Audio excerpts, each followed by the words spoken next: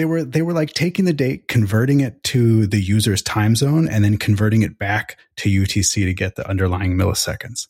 And I was like, you just don't understand how dates work. I mean, to be fair, dates in every language are terrible, and date math is awful. Yes. See this area of my forehead that doesn't have hair on it anymore? That I call that date, and that one, I don't even know what that one's from. You're listening to Working Code. And now your hosts, who wish they were Boolean, so the next time they're wrong, it's only by a bit. Adam, Ben, Carol, and Tim.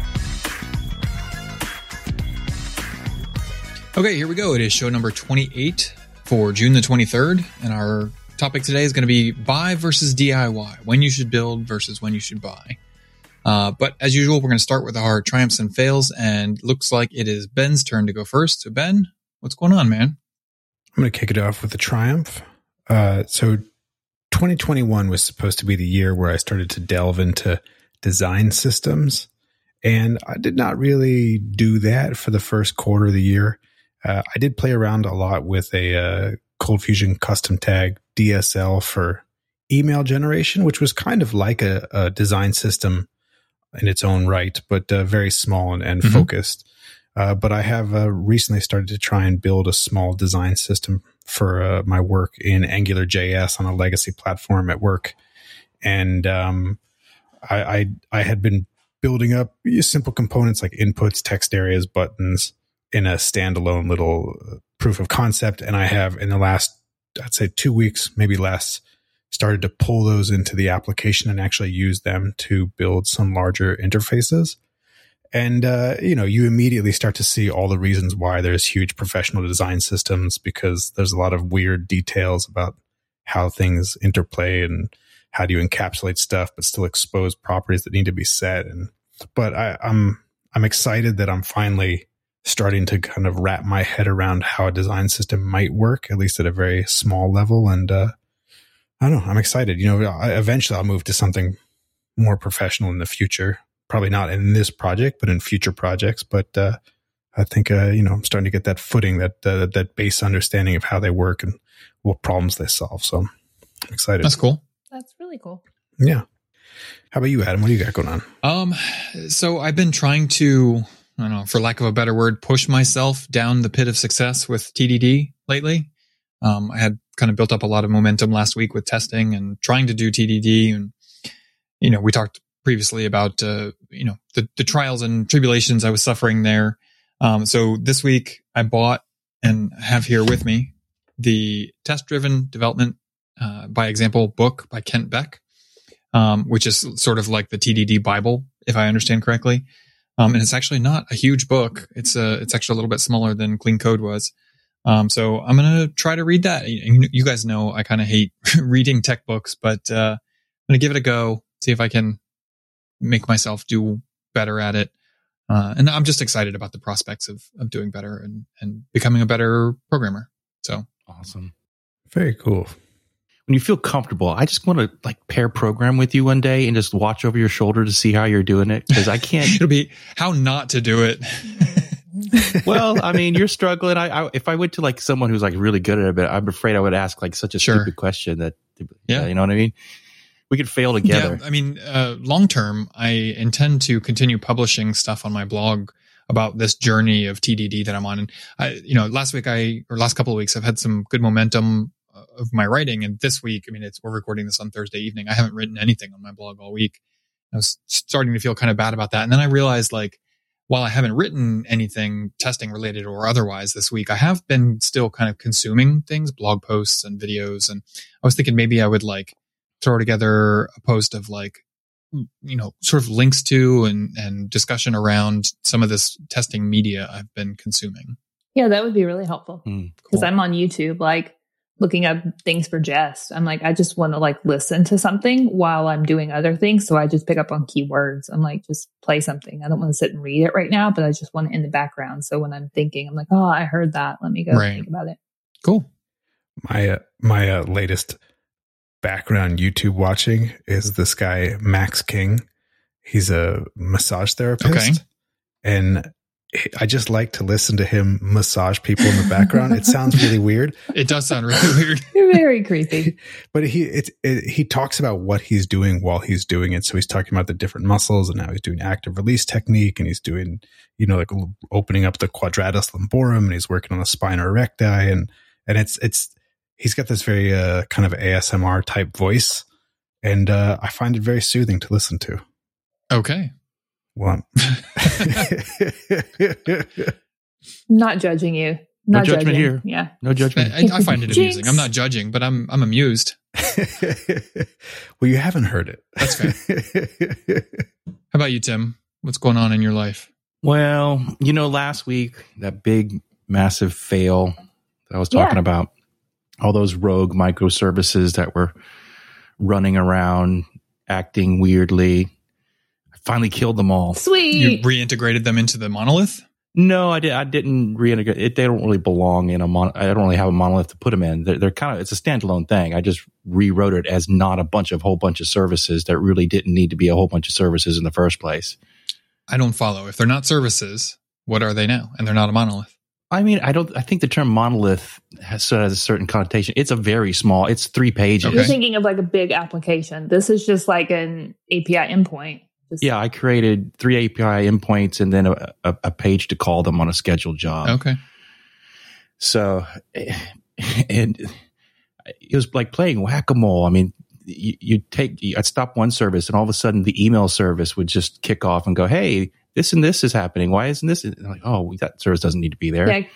So eventually I just went and stopped the database that it was running on. Because you said it was all running async, right? So you didn't know really where. Yeah, it was all async. It was using Scala Actor Systems. And Scala's a great language, but it was not designed for the way it was. The way it was built was not designed for what it was doing. Okay. So yeah, happy with that. That's going to take a lot of headaches out of my life. Yay. But you, Carol? I'm going with a Triumph too. It was I think it's been about 8 weeks now. We had the episode where I was like, we're starting this new project. You guys have heard me talk about it multiple times, like as it's been progressing. We're in production. So nice. I'm really, really excited. Nice. Now we just basically are going to be making some additions and actually, let's see, how do I say it? So like this is the phase 1 of it that just went out. So we're getting in all the data. We're looking at it. My customer is actually my business. So I work internal. So I write things that my company uses to basically do everything that they do. Right. So my customer is the business. So I'm just going to be working with the business over the next couple of weeks to make sure that what we're doing is actually helping them and that it's causing our customers, which is their customers, to remain happy or be happier. So hopefully by mid-July, I'll be completely off the project and we'll just be doing minor tweaks here and there. But we ended up with a web form that basically is like, hey, come to us if we can't help you. We have the autoresponder to give them back immediate feedback so we can give them information. And then, like the web form is going to be used to address anything if we respond and it wasn't helpful enough. So just excited. Interesting. Yeah. Is it all Amazon services? Yeah, everything's in AWS. Yep. Very cool. 4 Triumphs. Yeah. Though. Hey, we are winners. Has that happened? Awesome. I think it might have happened once in the past. Mm. Cool. Well, our topic today was buy versus DIY. And Tim, you suggested that. So why don't you get the discussion going? Okay, sure. So, I mean, the basic question is, there's different philosophies on building software where you go out. Some people just, they buy different software that does a lot of things, kind of glue them together with some custom code, and that's their product. That's one extreme. Other people build 100% everything, right? From soup to nuts, everything. And there might be good reasons for that. I know that some government projects, they have a very limited set of vendors that maybe they can work with. So there might be some cool project out there you can use, but they can't use it. But for most people, there is always a discussion that has to be made of, all right, we need to build product X that does these 5 things. Do you build all 5 of those things? Or do you first do a market research analysis and say, all right, what software out there already does these 5 things? How much do they cost? things like that. So that's kind of what I was thinking about that. Have that conversation of, at what point do you say, you know what, we're not going to build this, we're just going to buy it, or you just say, you know what, let's just build it. So this kind of goes back to like our last episode where we were talking about passwords. So identity management might be something you would consider buying versus building your own, right? Yeah. So you're talking about your end result product. You're not talking about, we need a way to track customers, entering tasks for work that needs to be done. So we're going to write our own ticketing system in-house versus buying Jira. Or you mean that too? That actually is a good example. A lot of companies do that. Yeah. Yeah. I know early on in our company, we built our own tracking system. I think Adam said that they had written one too at one point. We still use it. And then eventually we just said, let's just, go to Atlassian and use Jira. Mm-hmm. So I think it's a good example of if you're a company, how do you decide, are you going to build this thing or are you going to buy it? Now, in our case, we didn't make any money. It's not something we sold, building right? that thing ourselves. Yeah. So, there was a lot of cost involved in that. And that's sort of one of the pros and cons I see with buy versus build when it comes to cost. You can spend a lot of time and money building your own stuff, but then again, you can also spend a lot of time and money buying someone else's stuff. I agree. Implementation isn't always the easiest. Yeah. I'm kind of realizing here, if I'm not mistaken, we kind of have the three different company modes that I can think of represented here. So my company is bootstrapped. We haven't had any outside funding, but we're still really small. We have a very small, tight budget. Carol and Tim, you guys both work in sort of a large company, corporate environment, well-established company. And then if I'm not mistaken, Ben, Envision is VC funded, right? Correct. So, that's sort of three different perspectives on how you would make these decisions, I think. Yeah, we're actually having a lot of build versus buy conversations internally right now. And in a previous episode, I think I had mentioned that some of our future-facing teams had built their own WebSocket implementations. Yeah. And they're discovering now that, pulling Socket.io into a Node application doesn't necessarily hammer out all the details of what it takes to manage a large-scale WebSocket implementation. So now we're trying to figure out what third-party service would probably want to defer all of the WebSocket management over to. I think right now we're looking between Pusher and Ably. But we're also having discussions about identity management, like Adam said in the previous episode. And then there's also discussions about things like whether or not we want to host a service versus have a managed service somewhere else, which is kind of another nuance to build versus buy, meaning like hosting your own database versus using Amazon RDS, something to that effect. Yeah, that is something Tim and I worked with previously, was having a lot of on-prem stuff. Things that are on premise, like we have our own data center, we're hosting everything. So where I'm at now at Clear Capital, we have a big push for getting everything off prem. So it's all cloud now. Mm-hmm. So we're trying to get out of the managing those environments and getting that over to like AWS, GCP, that type of stuff. We're going to be hybrid cloud. Yeah. It's the new buzzword. Hybrid cloud. Best of both worlds. And the worst. I think that, no matter which of our company types that you're in, you're going to end up having the discussion, right? There's always going to be some constraints that you're trying to meet or whatever. There's the decision is going to be different depending on what the price of the tool is versus how long it would take you to build it and all that. But I think it's possible that we would have like three different sort of, maybe even potentially four different sort of default postures. Like you're still going to consider it and make a decision, but you're going to have a natural bias based on your recent experience to either, assume you're going to start here and then maybe the discussion will change the position. I'm curious what everybody's is. So for this project that I just wrapped up, or that we're wrapping up, when we first got kind of pulled into it, I spent 2 days doing nothing but Googling for software that already accomplishes at least half or more of what they're trying to accomplish on these OKRs. Wow. Because I was like, if there is already a product that can handle all the autoresponder, that can organize customer requests easier, that can make everything more streamlined, even if it only does half of what we're looking for in the subset of work, that's still half that's already been vetted out and proven that I don't have to now vet out and prove. Yeah. So that was kind of my first go-to was I want to go see if there is a product out there. Can I adapt something that they're doing, or should we just go straight to that product? And ultimately it came into, we'll use some of the good benefits of what we've looked at or like what I had found, but we're going to write it still in-house. Tim, do you feel like you guys are basically the same? Yeah. I mean, so, we've gone through the arc early in our companies. We built everything, right? We had to, we were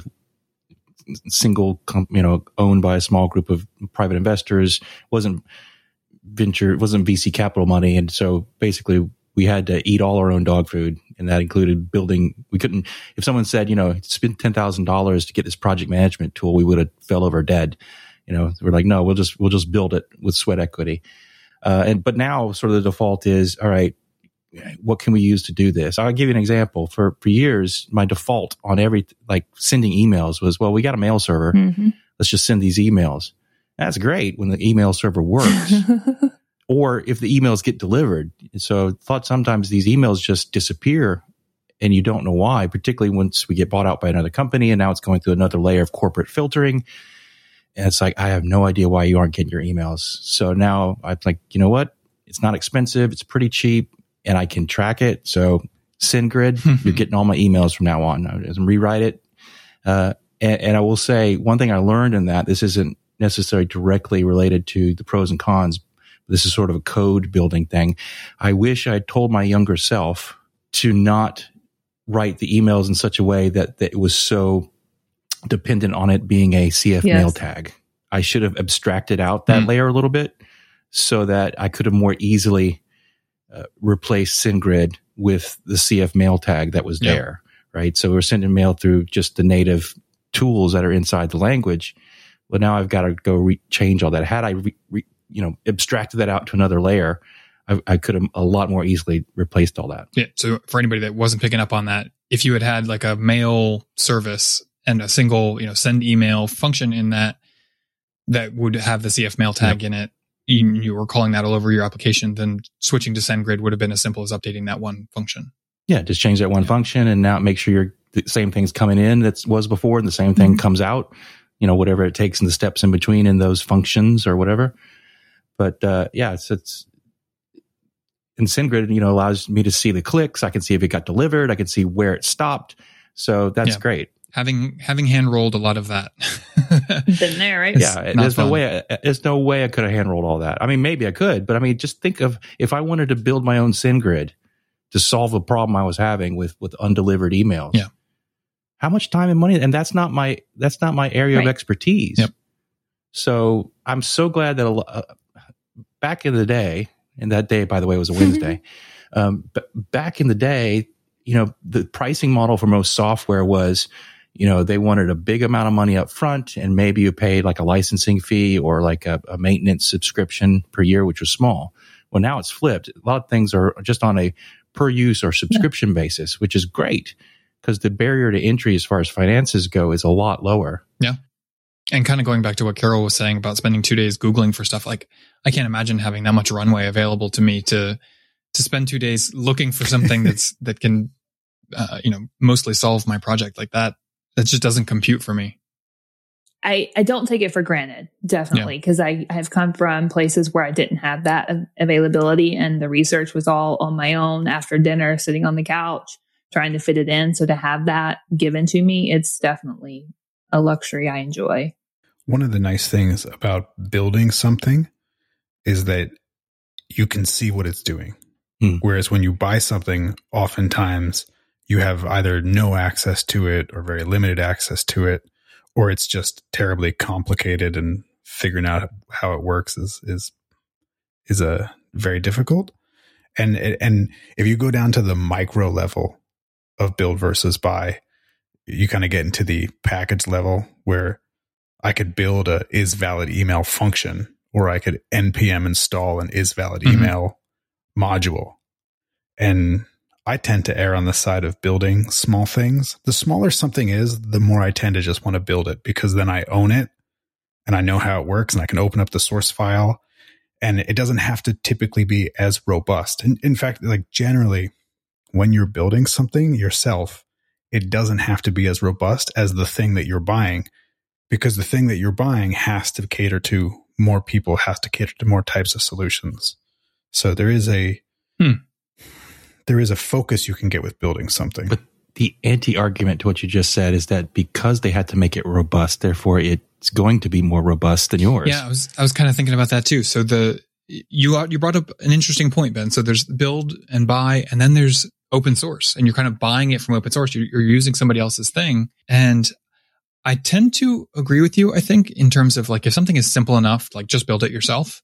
If it would take me longer to find the right module on NPM and verify that it doesn't have a bunch of malicious dependencies and that sort of thing, than to build it myself, then yeah, I'm just going to build it myself. But at the same time, sort of the other side of that coin is Valid Email is a bit of an extreme simple example, but for something that's slightly more complex than that, I might tend to err on the side of using the open source solution, especially if it's free, like, NPM module. Because, and especially if I find one that has lots of tests, then I know it's probably going to be better tested than I would do, right? Like, especially, my longstanding habits of not testing very much or very well. So that would make me feel better knowing it had, especially if I could see the tests and see how thorough they are. Right. There's something to be said for that. Yeah. So what do you think your posture is, your default posture at InVision? Do you guys tend to buy unless you feel like you are confident you can build it better, cheaper, faster? Oh, man. I think we're all over the place. I think we build a lot of stuff internally and we buy a lot of stuff. And at one point, oh my God, it's embarrassing to admit, I think they a couple of years ago, they did an audit of how many third-party services we use. And it was like over 300, which boggles my mind. I didn't even know there were 300 services you could pay for. But it's just, between all the marketing stuff and the contact management stuff and the business intelligence stuff. I mean, I'm just making up right terms. But then you got your Jira and, that may include Trello Gold or something. It boggles my mind. I was actually just reflecting on this the other day in terms of my own mentality. And I don't know where the line is. There's definitely things that I love to build. And then there are things that I have absolutely no interest in building at all. And it's almost just like some gut reaction to whether or not I think I'm even capable of building it. I think when I know that I'm not capable of building it, I have no interest in even trying to build it.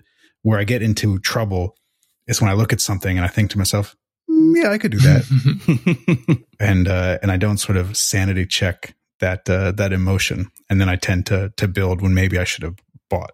Yeah.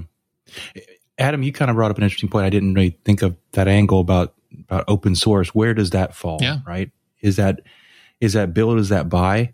It's a little bit of, it's not really both. Yeah. I mean, you're building it, right? Because you have to take it, you have to build it, but you're not actually, you're consuming it. Yeah. So you're buying it, but the price is free.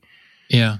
But the thing, even with paid software, this is one of the cons of paid software. What happens if the open source project stops being maintained? Well, at least with that, you can download it and you got the code and you can become the maintainer yourself. So that's good. But if you bought it and it goes end of life or they stop doing the serve, now what do? Well, now you got to find another solution or build it yourself. So you're back to where you were before. So I mean, that is a con of buying. The companies go out of business. They get a few years back, I started writing a project and I had selected a vendor for a certain thing. It had to do with telecoms and it's something I couldn't do. Right. And so had a relationship with them, worked with them for about 6 months, and then they got bought out by Twilio. And then all of a sudden, I'm sorry, take that back. It wasn't Twilio, it was Cisco.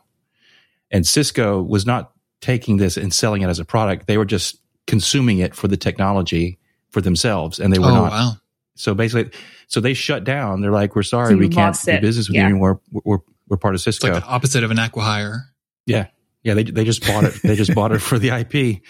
And so I had to find another service to replace that. So that is one con. They may not always be there, or, they might go out of business. So. Well, I guess to round it out here, speaking for, I hesitate to call my company a startup, but we kind of are. We're like a bootstrap startup, just no outside funding. And I think our default position is we're sort of 50-50. If it's a obvious, like primitive piece of the web, so we're talking like a database, the ability to send email, stuff like that, we tend to outsource those things. So we're using like Amazon RDS, and we use Twilio for text messaging. We use Mailgun for sending email, and a bunch of other things. But short of that, we run on a pretty tight budget.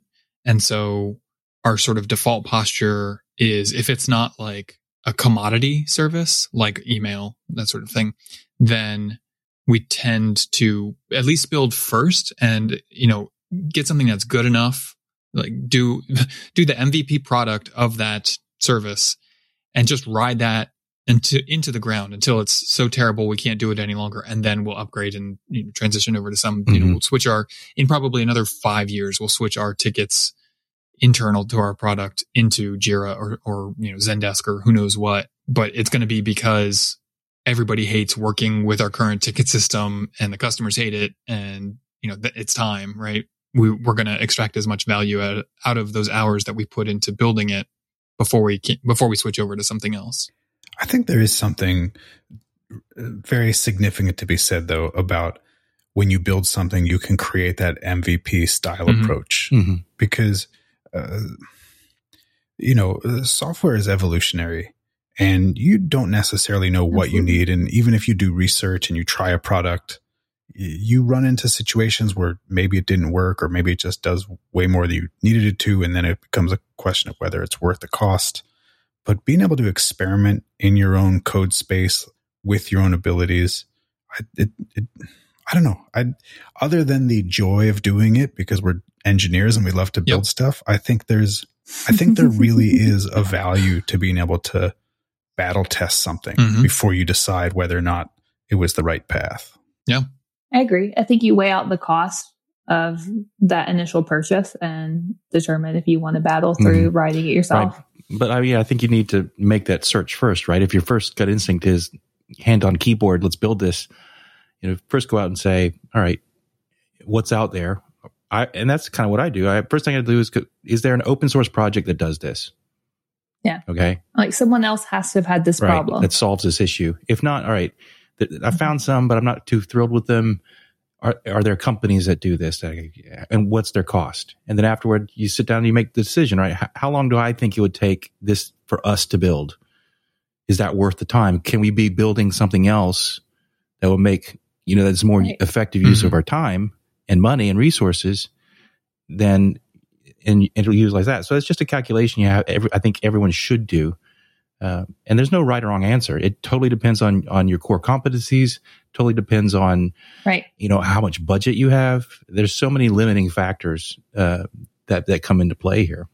Yeah, I was going to say core competencies as well. That's something that we've been discussing a lot internally, like the ticket thing.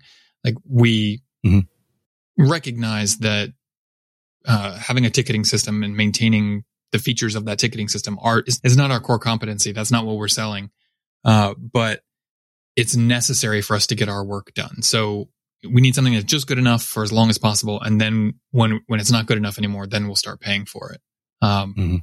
You can also abandon stuff that you're building, which you maybe can't necessarily do as easily if you're already paying someone else to build it for you, or, to host it for you, just because contracts get involved and, it's some cost savings. Maybe you open up a 2-year contract or something and you get into a couple months of it and you're like, this isn't really doing what we want. Yeah, that's true. One great pro about building software is that, if you have a feature that you absolutely need, you can do it, right? You can prioritize that. You can build that yourself. You might not necessarily get that same response from whatever vendor you've gone with or whatever open source project you've gone with. They're like, yeah, it's a great thing, but you know what? That might be on our 2023 roadmap. Okay.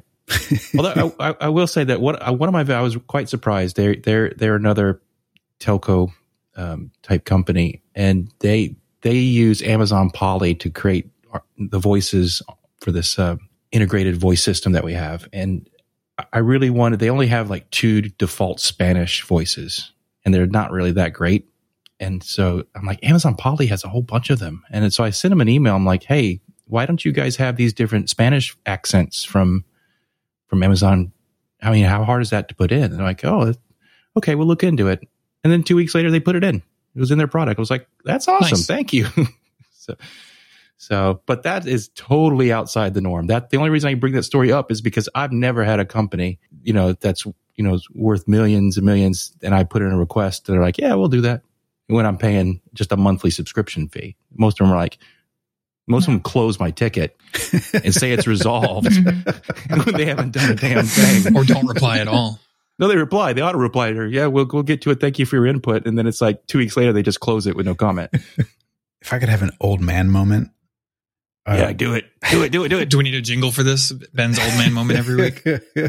One thing that gets under my skin is when I see people install modules for something that is almost practically supported by the language you're already using, plus like one tiny little thing. Like, I mean, an example that pops to mind that's made up, but so there's base 64 encoding, and I think all languages have some sort of base 64 encoding, decoding. And then there's a format. I don't know if this is an official format or this is just a de facto format, but there's something called base 64 URL, which is a URL safe version of base 64, which is base 64. And then you replace out like 2 of the special characters in the base 64 character set. And I feel like if I was in a project and I saw someone NPM installed a base 64 URL module, I would think to myself, that's literally base 64 and 2 replace calls. Like, the fact that you installed that makes me feel like, I don't know. It's just like a weird emotion that I have. It's like this, it's almost like a laziness. Like you didn't, no,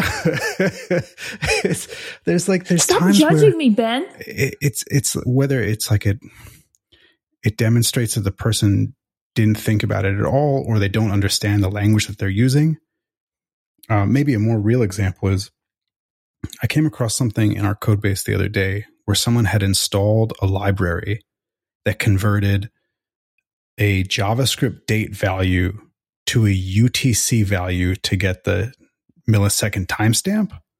And I thought to myself, but dates are already millisecond UTC timestamps. They were like taking the date, converting it to the user's time zone, and then converting it back to UTC to get the underlying milliseconds. And I was like, you just don't understand how dates work. I mean, to be fair, dates in every language are terrible, and date math is awful. Yes. See this area of my forehead that doesn't have hair on it anymore? Adam's great at it. I call that date, and that one, I don't even know what that one's from.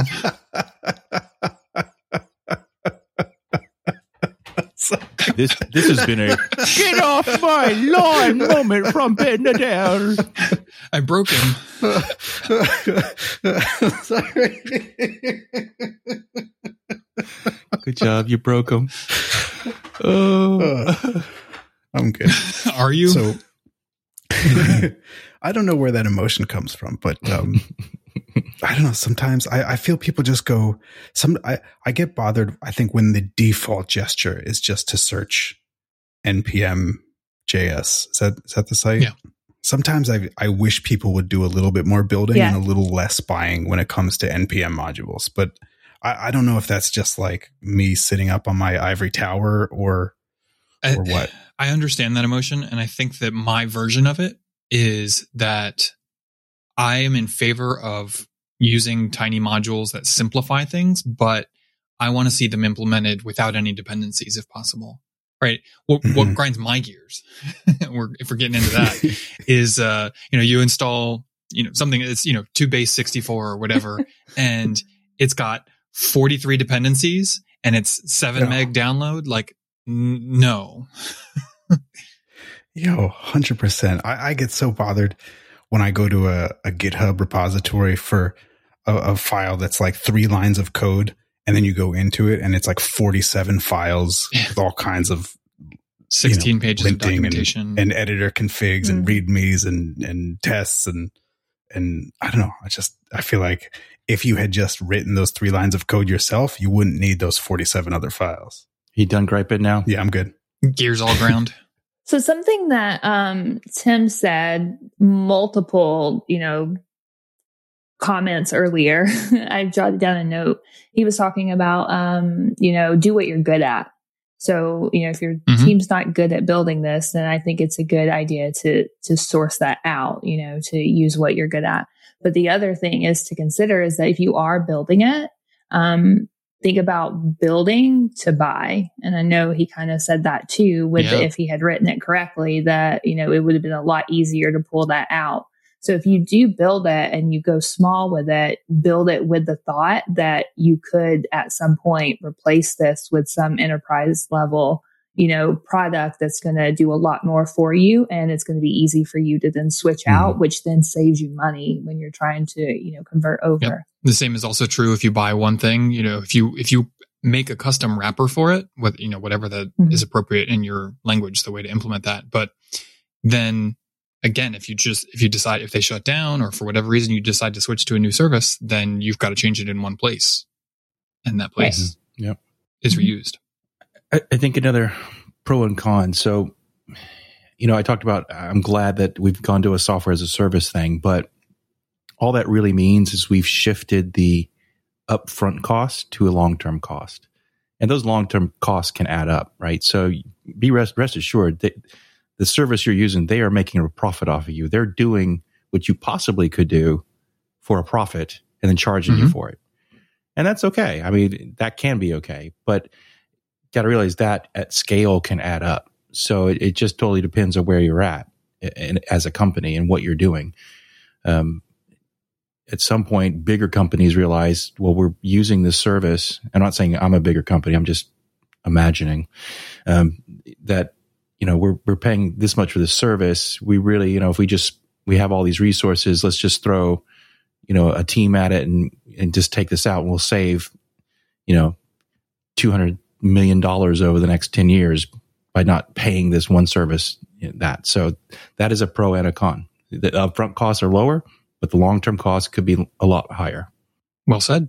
Has anyone had any terrible experiences with buying stuff? Just out of curiosity. I have. I just try to remember what they are. I block them out. PTSD kick in. We've had a lot of effort that has gone into migrating from one payment service to another paid service. And that's like, we'll go with one vendor who does XYZ. And then 2 years later, maybe our usage has gone up and they're become now cost prohibitive. And now we have to move to a same type of vendor doing the same thing, but maybe at a more attractive price point. And it's shocking sometimes how much work it is to rejigger the application to do exactly the same thing, but with someone's slightly different API or they're using a library versus some sort of sidecar model in a Docker container or something. I don't know. It's like we've lost, I would say, months in aggregate of time going between vendors who do the same thing. Ooh, I've got one, Carol. You'll know this one. Do it. We can't name any names here, but yeah. So I mean, sometimes when your company kind of is like strapped for resources, like everyone is just going at it, and you really don't have a lot of extra space to build a lot. Sometimes building partnerships, which is really just a fancy term for having a vendor that you present to your customer as a partner.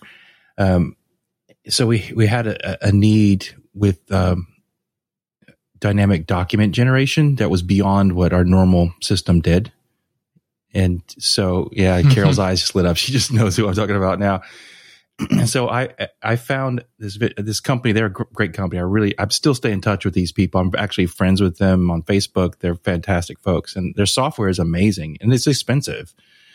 But we presented this to one of our customers, and like, we need it, absolutely need it, right? So put it in their system, and I don't actually even know if they still use it. Do you know, Carol? I don't. Yeah, they still use that, and it is a pain in the ass for everybody. You talking about being hated? Oh, Okay. Well, it was impressive software, but I guess the implementation of it wasn't as good as the demo. Yeah. Every time we would deploy the way that they test and stuff is they have a cycle server, and basically it lets them change the clock. So you're talking about our customer, not the vendor. Our customer, that customer at the time. So every time they would run the clock up, every license of that would expire, which would cause everything to crash.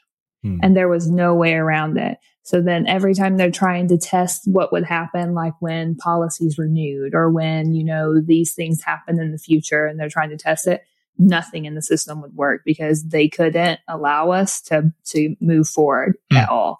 So it was just a nightmare testing anything. So they ended up having to spin this off on its own server. Then we had to rip code out so that it would never know about it because we didn't have feature flags. Okay, Ben? We didn't have feature flags. So we had to rip the code out so that now there's basically 2 branches running, one to test future cycle things and one to test, not.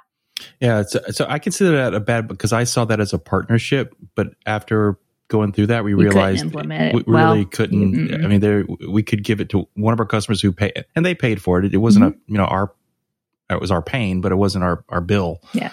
And so it's wish we hadn't bought it. Yep. I have a little bit of a, relevant story. It's not exactly fitting the mold of the question that you asked, but it feels very close. So we have a variety of customers and they have established relationships with different payment gateways. In order to be able to work with a variety of different payment gateways, we use a service called Spreedly that integrates with a bunch of them and then sort of aggregates it all into one API. So we call the Spreedly API and we say, we want to use this gateway and here's the information to charge the credit card. And it does all that for us. And then we had a requirement come up to be able to do things like PayPal, Venmo, Apple Pay, Google Pay, that sort of stuff. And Spreedly doesn't support any of those, but then Braintree does support those. And so it kind of fell on my plate to update our entire application and all the different modules that collect money to be able to, by configuration, switch between using Spreedly or Braintree. And that was a bit of a nightmare, but at the same time, I feel like if I had, like Tim was saying, if I had built that gateway thing into its own wrapper, we felt so safe because Spreedly is an aggregator, right? We didn't wrap that in a single point of interface because we felt, I guess, just safe that they would be able to do anything that we wanted. And then when this extra requirement came along, I ended up having to do all of that same touch everything work to be able to switch between gateways effectively because, one service provided stuff that the other didn't, and we needed to be able to do that. And if I had done a wrapper around it, then I would have been able to handle that a lot easier. And that's kind of what I ended up doing is implementing that wrapper as well as the configuration to be able to switch between them. I feel like payment stuff is especially sticky. We've had a couple of different payment processors, and they're all just different enough that I almost feel like having some sort of clean abstraction is like it's a pipe dream. Hey. I'm a payment processor. Let's see if you need a new one. Third time's the charm.